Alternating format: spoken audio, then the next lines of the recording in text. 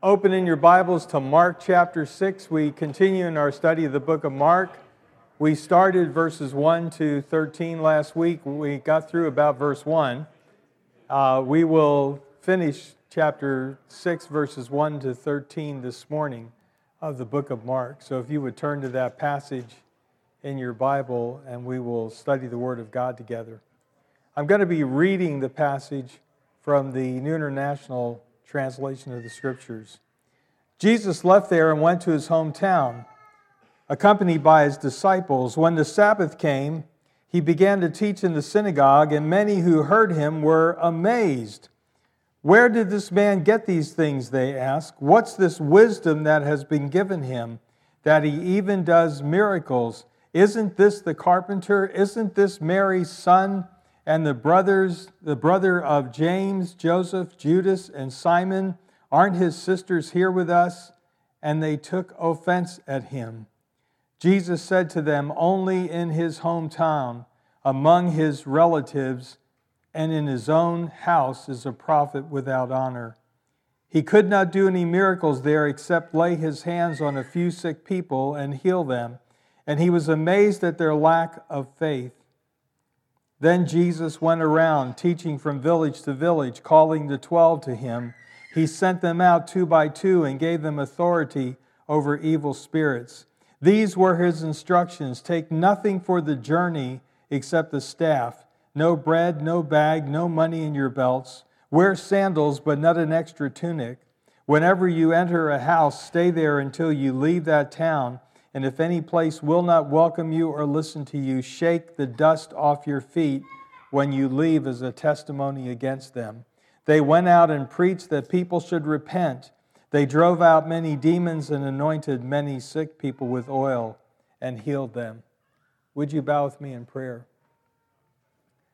Our Father, we bow before you this morning, and we are once again grateful to you for your word, for its clarity, for the way it speaks to our lives, for the way it speaks to the human condition, to the way it speaks for our need of a Savior and the provision of a Savior that you provided by sending Jesus, your Son, from the glories of heaven to wind up on the hill of Calvary and in the grave, but be resurrected from the grave and ascend into heaven. Thank you that Jesus willingly came. Thank you that he endured such humiliation for us. Thank you that by putting our trust in him, we can have eternal life. We can pass from death to life. We can be a part of your family. Lord, always we pray that if there are any in our services who have yet to trust Jesus as Savior, that you will draw them by your Spirit to the foot of the cross, where we pray they will put their faith in Jesus and his finished work. God, guide us in the study, we pray in Jesus' name. Amen. Well, as you know from last week, as we started chapter 6 of the book of Mark, Jesus is making a visit to his hometown of Nazareth. And many believe that this is actually the last time. It's not the first time he and his disciples visited Nazareth, but many believe that it is the last time. And you can, when you read chapter 6, and you see the events of chapter 6, and you see the way they did not accept Jesus, their own hometown person that they knew up close and personal, how they rejected him and did not put faith into him. It didn't go well, and many believe that Jesus never returned to Nazareth. One writer put it this way: "Unfortunately, this homecoming does not go well. Jesus returns to his hometown of Nazareth, but the people there are faithless and skeptical. They recognize the truth of Jesus' preaching, but they reject him, especially after he claims to be the long-awaited Messiah." They knew the truth of what he was saying, but they chose not to believe. They chose not to believe. They chose to reject Jesus Christ as Messiah, as their Savior. Now, you'll remember from last week that this was not a personal visit, but rather it was a public visit.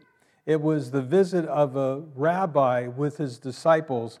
That's what we read here in verse 1. Jesus left there. The there is Capernaum, and he went to his hometown, which is Nazareth, accompanied by his disciples. So he is going back not to visit the folks, so to speak, in quotes. He's not going back for just to visit his hometown.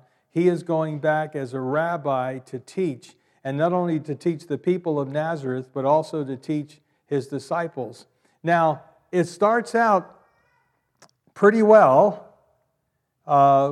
We see that in chapter 6 and verse 2, many who heard him were amazed. So it starts out with the people hearing Jesus back as a rabbi with his disciples, and they are amazed at Jesus. But 2 verses later, we read that they took offense at him. What a change came about.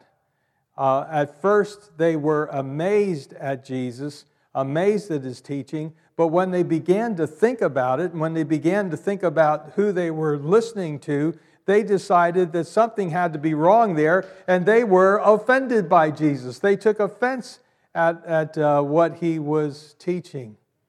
You can imagine how it began. Jesus comes back to his hometown. He comes back as a rabbi. He teaches in the synagogue. And you can imagine the people begin by saying, wow, that's Jesus. We remember him when he was just a little guy. You know, he used to live 3 doors down from us. That kind of thing. And they are amazed. They are amazed. But you can see their wheels begin to turn and they think, yeah, this is Jesus. Yeah, he used to live 3 doors down. Yeah, we know his mother. Yeah, we know his brothers and sisters.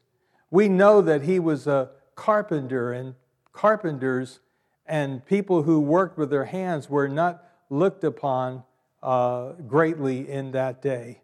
And we'll have more to say about that in just a few moments. So you can almost see, as these residents of Nazareth, people of Jesus' hometown, you can almost see them turning from their amazement at Jesus, amazement at who he is, amazement at what he does, amazement. Already, I'm sure by now, they've gotten many reports about Jesus. They know what he's all about. They know what he's been teaching. They know about the miracles he's been doing. They know about the casting out demons. They know about healing the sick. They know about these things. They know about raising the dead. They know about those things. And so they think, yeah, this is Jesus.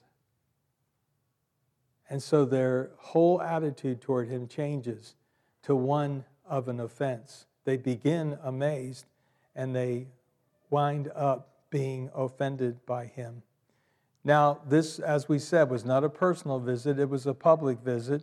Jesus is preparing his disciples for ministry. He's preparing his disciples for ministry, and we spent a lot of time last week talking about that. And you know from Mark chapter 3 that there are 2 phrases that Jesus, that was used about Jesus that laid out for us his teaching ministry, his training ministry, the way he chose to train his disciples. If you look back at chapter 3, just go a few pages back to chapter 3. And verse 13, Jesus went up on a mountainside and called to him those he wanted, and they came to him. He appointed 12, designating them apostles, that they might be, and our first phrase is with him, and that he might send them. That's our second phrase. So those 2 phrases, be with him and send them out, are Jesus, an example of Jesus' training method for his disciples. His training method would begin with communion and companionship, being with them. They could listen to him. They could interact with him. They could ask questions of him. There was communion, companionship, training, and then it didn't end there. You see, we never are studying the Bible just to gain more knowledge. The idea is not just to gain more knowledge. We study the Bible so that we can better understand God's will. We study the Bible so we can better understand God's ways in this world. We study the Bible so we can better conform our lives to biblical truth. That's why we study the Bible. And so we don't stop at knowledge. Studying the Bible isn't just an exercise in gaining more knowledge. Studying the Bible isn't just an exercise in gaining more things to help us when we have a trivia contest.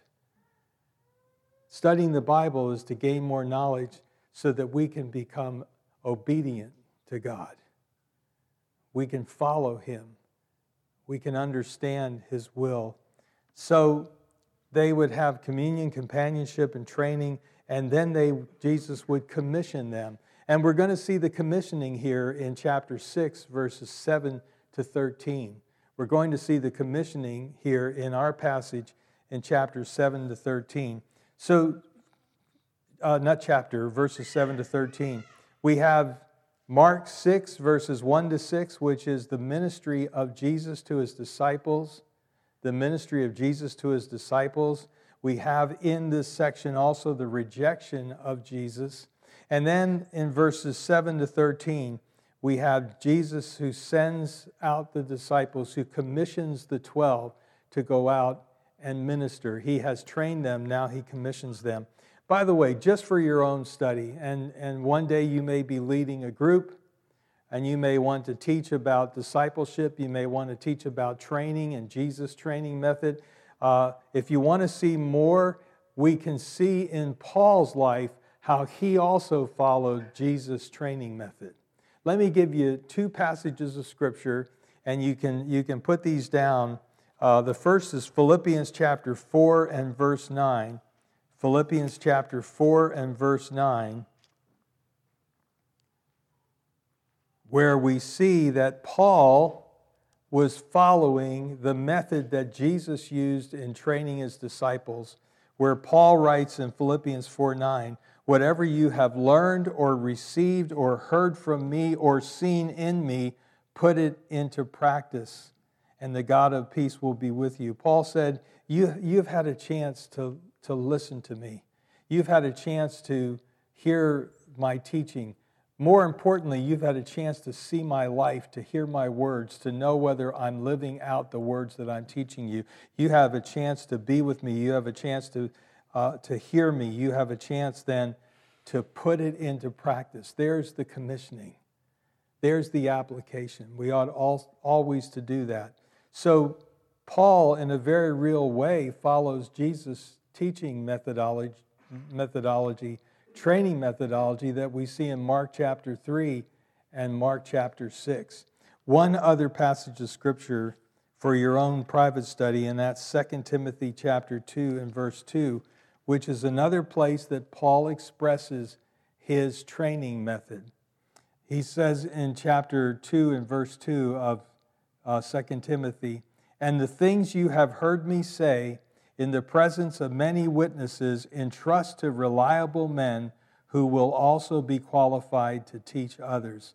So again, we start with what Paul has taught them, what they have heard from him, what they have seen in his life, the way they have applied it the way he applies it in his life, the way they applied it in their lives. He says, in the presence of many witnesses, entrust those things to reliable people who also be qualified to teach others.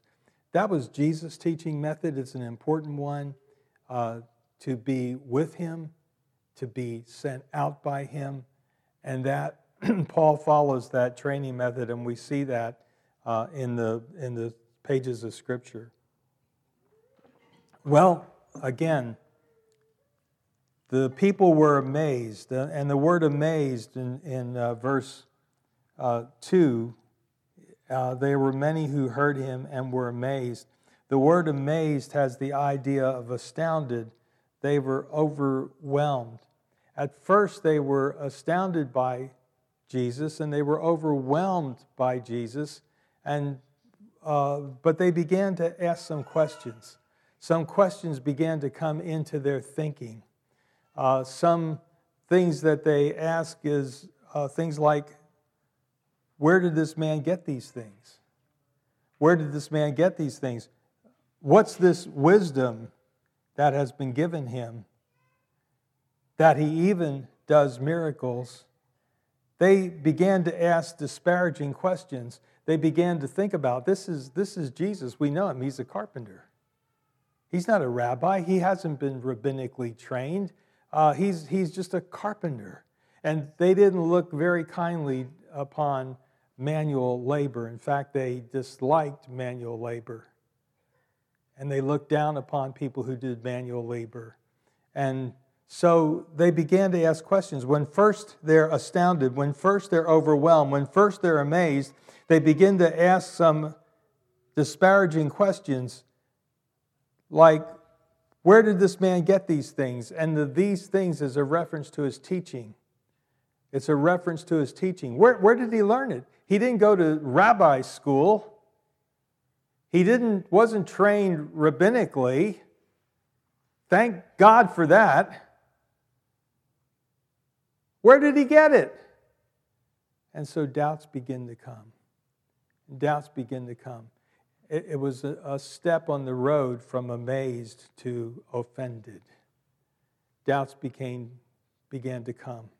The second question is, what is this wisdom that has been given him? In other words, as one writer called it, horse sense. I don't know if we still have horse sense in the 21st century or not. I know that we don't have a lot of common sense in the 21st century. We really have a dearth of common sense. But that's not what they're not talking about horse sense. They're not talking about common sense. When they're asking the question, what's this wisdom that's been given him? The wisdom they're talking about is the knowledge of God and his purposes applied to living. The knowledge of God and his purposes applied to living. That's what biblical wisdom is. Biblical wisdom is an active thing. Biblical wisdom isn't a cerebral thing. Biblical wisdom isn't just gaining more knowledge. Biblical wisdom is the ability that God gives us to take his word and apply it to the situations of our lives. That's biblical wisdom. And so they were asking, where did he get this wisdom? Where did he get this biblical wisdom? Not that he had lots of horse sense or common sense, but where did he get this wisdom from God? Where? We know him. He grew up among us. When his dad died, his stepdad died. He took over the carpenter's shop. We know who he is. Where did he get this teaching? Where did he get this wisdom? And you can see the wheels start to turn. They're amazed. But where did he get this teaching? They're amazed. But where did he get this wisdom? They're on their way to offended. They're on their way to offended. The third thing is they wanted to know about his miracles. Well, who gave him the power to do miracles? How did he have the power? How does he have the authority to do miracles, the power to do miracles? How can that be? And earlier in the book, in chapter 3 and verse 22 of the book of Mark, the scribes had decided it had to be God or Satan, and so since they didn't want to support Jesus, they figured it had to be Satan. Maybe that's the choice the residents of Nazareth were making. They begin to ask these disparaging questions. Where did he get his teaching? Where did he get his wisdom? Where did he get the power? And more importantly, where did he get the authority to do miracles? Then they began to think about, well, he's just an ordinary person. He's just an ordinary person. There's nothing special about him. We grew up with him. We know who he is. There's nothing special. He's just an ordinary person. Isn't this the carpenter? And trust me, when they were saying that, it wasn't like, isn't this the carpenter? You know, today we think about, maybe you don't. I think about my first real job, actually my second real job. I actually had a real job before I was in the ministry. so I know a little bit about the world, was for a cabinet shop. We manufactured kitchen cabinets, and it was in the Pennsylvania Dutch country. And I want to tell you, you want to see some craftsmen in wood, Pennsylvania Dutch country is where to see it. And we had some true woodworking craftsmen in our shop. They made amazing things. They did amazing. They could do it. They wouldn't let me near the machinery because I was dangerous to them and myself. But they had such great craftsmanship, and we respect that today. We respect that today. In that day, they didn't. They just the opposite. If you were a manual laborer,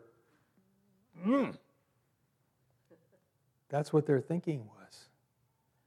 That's what their thinking is. So that's why they're asked, isn't he the carpenter? Isn't this Mary's son? His brothers and sisters are here. You can see how they got from amazed to offended. He was ordinary, is what they were trying to say. He was ordinary, just a common laborer. People still stumble over how common Jesus is. Josh McDowell wrote a book many years ago entitled More Than a Carpenter, and I think more than a few people came to know the carpenter as their Savior through his book. More than a carpenter. One writer said, the people of Nazareth despised Jesus because he was a working man. To us, that is his glory, because it means that God, when he came to earth, claimed no exemptions. He took upon himself the common life with all its common tasks. And we love that. We love that. Another writer said, we must ever beware, and I think this is a great warning to us. We must ever beware of the temptation to evaluate men by externals and incidentals and not by native worth. What a great statement. We must ever beware of the temptation to evaluate men by externals. What does that mean? It means that you and I have a tendency to look upon other people and we ask questions like, well, what do they do for a living? We ask questions like, what's their status in the community? How much money do they have? And we evaluate by externals and incidentals instead of by native worth. You know that every person you meet is a man or a woman or a boy or a girl who is made in the image of God. It is a fallen image since Genesis 3, but it is still the image of God.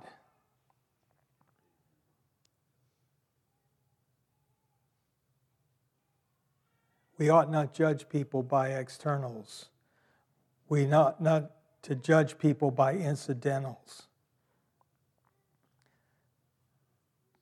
The same writer said, familiarity should breed a growing respect. Sometimes we are too near to people to see their greatness. Excuse me. Sometimes we are too near to people to see their greatness. What a great statement. Instead of familiarity breeding contempt, it ought to breed in us respect for the people around us. Some of the greatest people that you'll ever know are in this room. Some of the people who are doing the greatest things are in this room, maybe sitting next to you, maybe sitting down the aisle from you. We ought never to judge people by externals, what they do, their status, their wealth. We ought never to judge people by incidentals. Familiarity, as the writer said, should breed a growing respect. Now, I tell you, when I was studying this, I was thinking to myself, these people of Nazareth were offended by Jesus because he was common, because he was a common laborer. They didn't know the half of it. They didn't know the half of it because Jesus was the one who came from heaven's glories. You talk about humility. You talk about humiliation. The greatest humiliation ever in our world is that the God who created everything we see left heaven's glories so he could come to earth as a human being. And why did he do that? So he could die on Calvary's tree in your place and my place. Those Nazarenes didn't know the half of it. They did not know the half of it.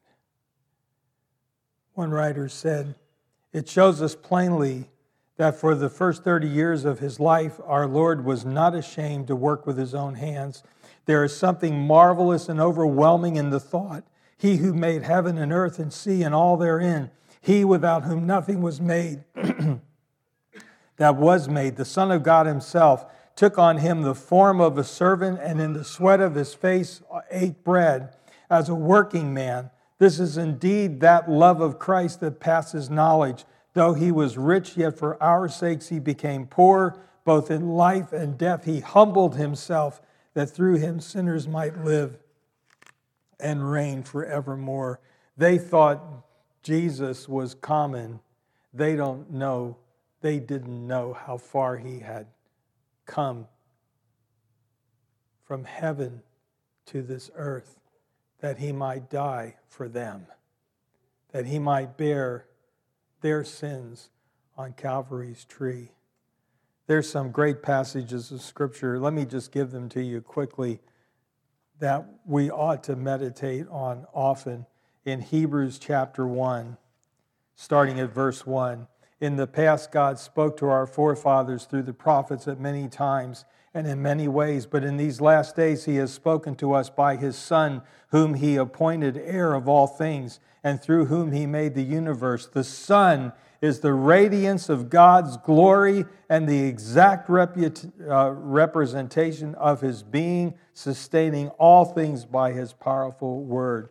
In chapter 2, we read in verse 9, "We see Jesus, who was made a little lower than the angels, now crowned with glory and honor because he suffered death, so that by the grace of God he might taste death for everyone." In chapter 2 and verse 14, "Since the children have flesh and blood, he too shared in their humanity, so that by his death he might destroy him who holds the power of death." And then in Philippians chapter 2, and we're really going through these quickly, but I hope you'll take some time to look at these passages. Your attitude should be the same as that of Christ Jesus, who being in very nature God, did not consider equality with God something to be grasped, but made himself nothing, taking the very nature of a servant, being made in human likeness, and being found in appearance as a man, he humbled himself and became obedient to death, even death on a cross. Therefore God exalted him to the highest place and gave him the name that is above every name.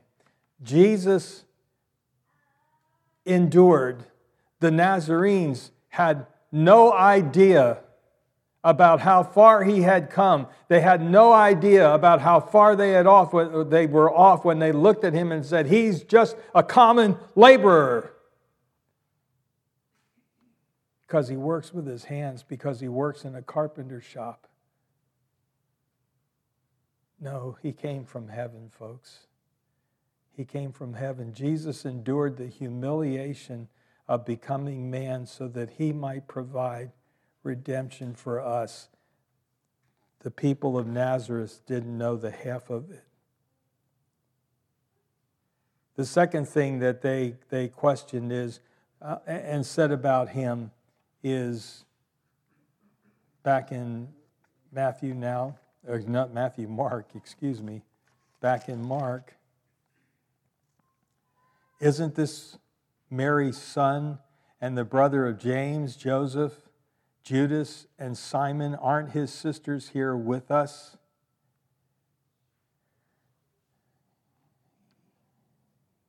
What doesn't stand out to us in this day, but to call Jesus Mary's son was a derogatory term.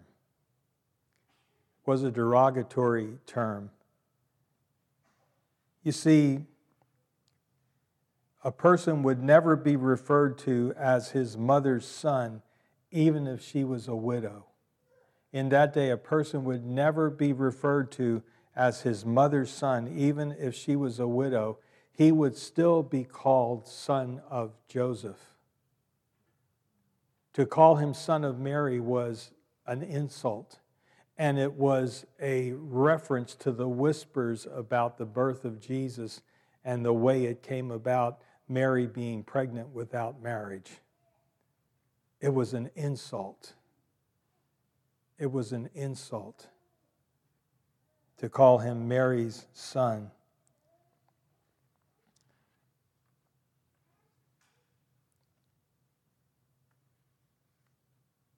Now it mentions his half-brothers and sisters here, and there is some discussion about whether they are children or nieces and nephews. For the purposes of Roman Catholic doctrine, they have to translate this wrongly, nieces and nephews instead of brothers and sisters. Why is that? The reason for that is there is a doctrine in Catholicism having to do with Mary called the perpetual virginity of Mary. That is, that Mary remained a virgin even after the birth of Jesus and never had any other children other than Jesus himself. And to perpetuate that doctrine, they have to take passages like Mark chapter 6 and make these nieces and nephews of Jesus instead of making them or cousins of Jesus, instead of seeing what the plain text says, and that is that they are brothers and sisters of Jesus. Now, how do we know that? How do we know that Mary and Joseph had other children after Jesus? Well, if you turn to Matthew chapter 1, or just write this down for your study, Matthew chapter 1 and verse 25. This is after Joseph was in sleep and in a trance, and the angel came and visited him, told him to marry Mary. He had been thinking about putting her away privately. When Joseph woke up, he did what the angel of the Lord had commanded him and took Mary home as his wife. But, and I love this because Scripture is so detailed, down to every very word. But he had no union with her, underline the little word that follows that, until she gave birth to a son, and he gave him the name Jesus. There it plainly states that they consummated their marriage after Jesus was born. They consummated their marriage after Jesus was born. So Mary was no perpetual virgin. Jesus had half-brothers and half-sisters. James was the leader of the church at Jerusalem and wrote the book of James. Judas wrote the book of Jude. And those were his brothers, half-brothers and half-sisters. Well, they questioned these things about him, and they took offense. As one writer said, they were ensnared by their own unbelief, and they stumbled. They found no reason to believe he was God's anointed one. Well, verses 5 and 6, or verse 4, Jesus said to them, only in his hometown among his relatives and his own house is a prophet without honor. That was we believe, originated as a Greek proverb, and then later it was applied in Greek society as well as Hebrew society, that a prophet, only among his relatives and in his own house, is a prophet without honor. He could not do any miracles there except lay his hands on a few sick people and heal them, and he was amazed at their lack of faith. He was amazed at their lack of faith. They were ensnared, as we said, by their own unbelief. There were no limitations to his power. There were no limitations to his power, but the people there did not believe. There were no believers. People there did not go to him for healing because they did not believe that he was who he said he was. Well, verses 1 to 6 is the ministry of Jesus, the rejection of Jesus, the training of the disciples. Verses 7 to 13, we see the ministry of the 12. The ministry of the 12. Now, before we get into that, there's something very interesting that we should see. This is the second time that we have a statement of the rejection of Jesus Christ in the book of Mark. The first time was chapter 3 and verse 6, when the religious leaders made the decision that Jesus must be put to death. That was the first rejection. The second rejection here is here in verse 6, where he was amazed at their lack of faith. He couldn't do anything except lay his hands on a few sick people. That is the second rejection. The next division in Mark comes at chapter 8 and verse 30, and it is just the opposite. It is Peter's confession of Christ. Peter's confession of Christ. So we are at another crossroads in the book of Mark in verses 7 to 13. Then Jesus went around the background, teaching from village to village, calling the 12 to him. He sent them out 2 by 2 and gave them authority over evil spirits. So Jesus sent them out. The word sent there is apostolane, and that's a form of apostolos in Greek. And the idea is an official representative. He sent the 12 out. Jesus sent the 12 out. Why? To expand his own ministry. To expand his own ministry. You see, his ministry, his time before the cross was coming to a close. It was coming to a close, and he needed to reach more and more of Israel with the message that if they would put their trust in him, he was the Messiah they expected. If they would put their trust in him, the Davidic kingdom, the millennial kingdom would be brought in right then and there. And his time was getting short, so he takes the 12. He makes them his official representatives and sends them out with the same message. This ministry of the 12 is a ministry that could only happen at that time. The instructions that Jesus gives for this ministry of the 12 are not instructions that you and I are to follow today. Because the unique situation was that there was only a little time before Jesus would go to the cross and the door would be closed to the Jews to accept their Messiah until he comes back the second time. The door would be closed to bring in the kingdom. Individual Jews can come to faith in the church age, but the kingdom won't come until Jesus Christ returns. So that was the idea behind sending these out. They were sent out, the 12 were sent out as his relatives, as his representatives. The Jewish concept was that a man's representatives were considered as the man himself. So Jesus sends them out in his place as his representatives, and he authorized them.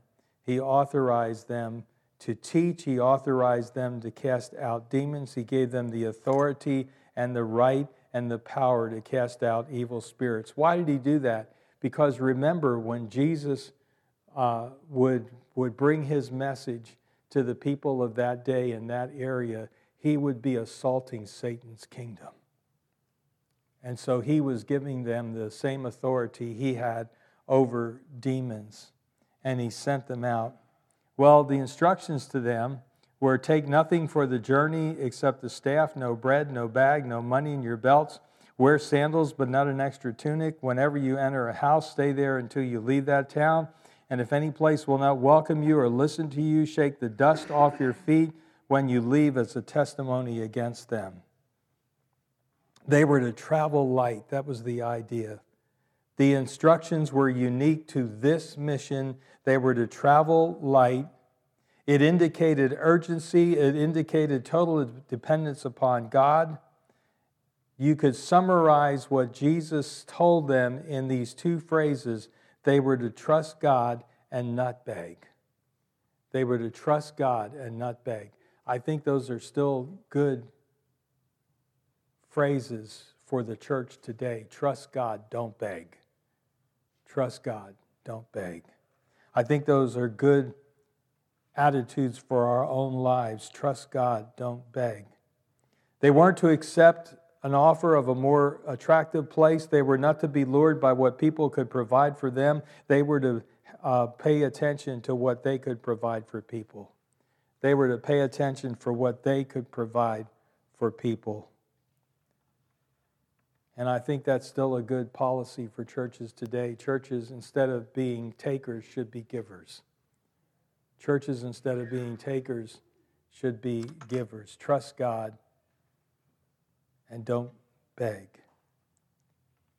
Well, they were to shake the dust off their feet. That was, the devout Jew did that whenever he would leave Gentile territory. A devout Jew would do that whenever he would leave Gentile territory. The idea is that they were disassociating themselves from that. They were to disassociate themselves from those who rejected the message by shaking the dust, as a Jew in that day would have when they left a Gentile area. The Jews were acting like pagans. The Jews were acting like pagans. And the idea of Jesus' disciples shaking the dust off their feet, the idea behind that was to provoke the people to think and to lead them to repentance.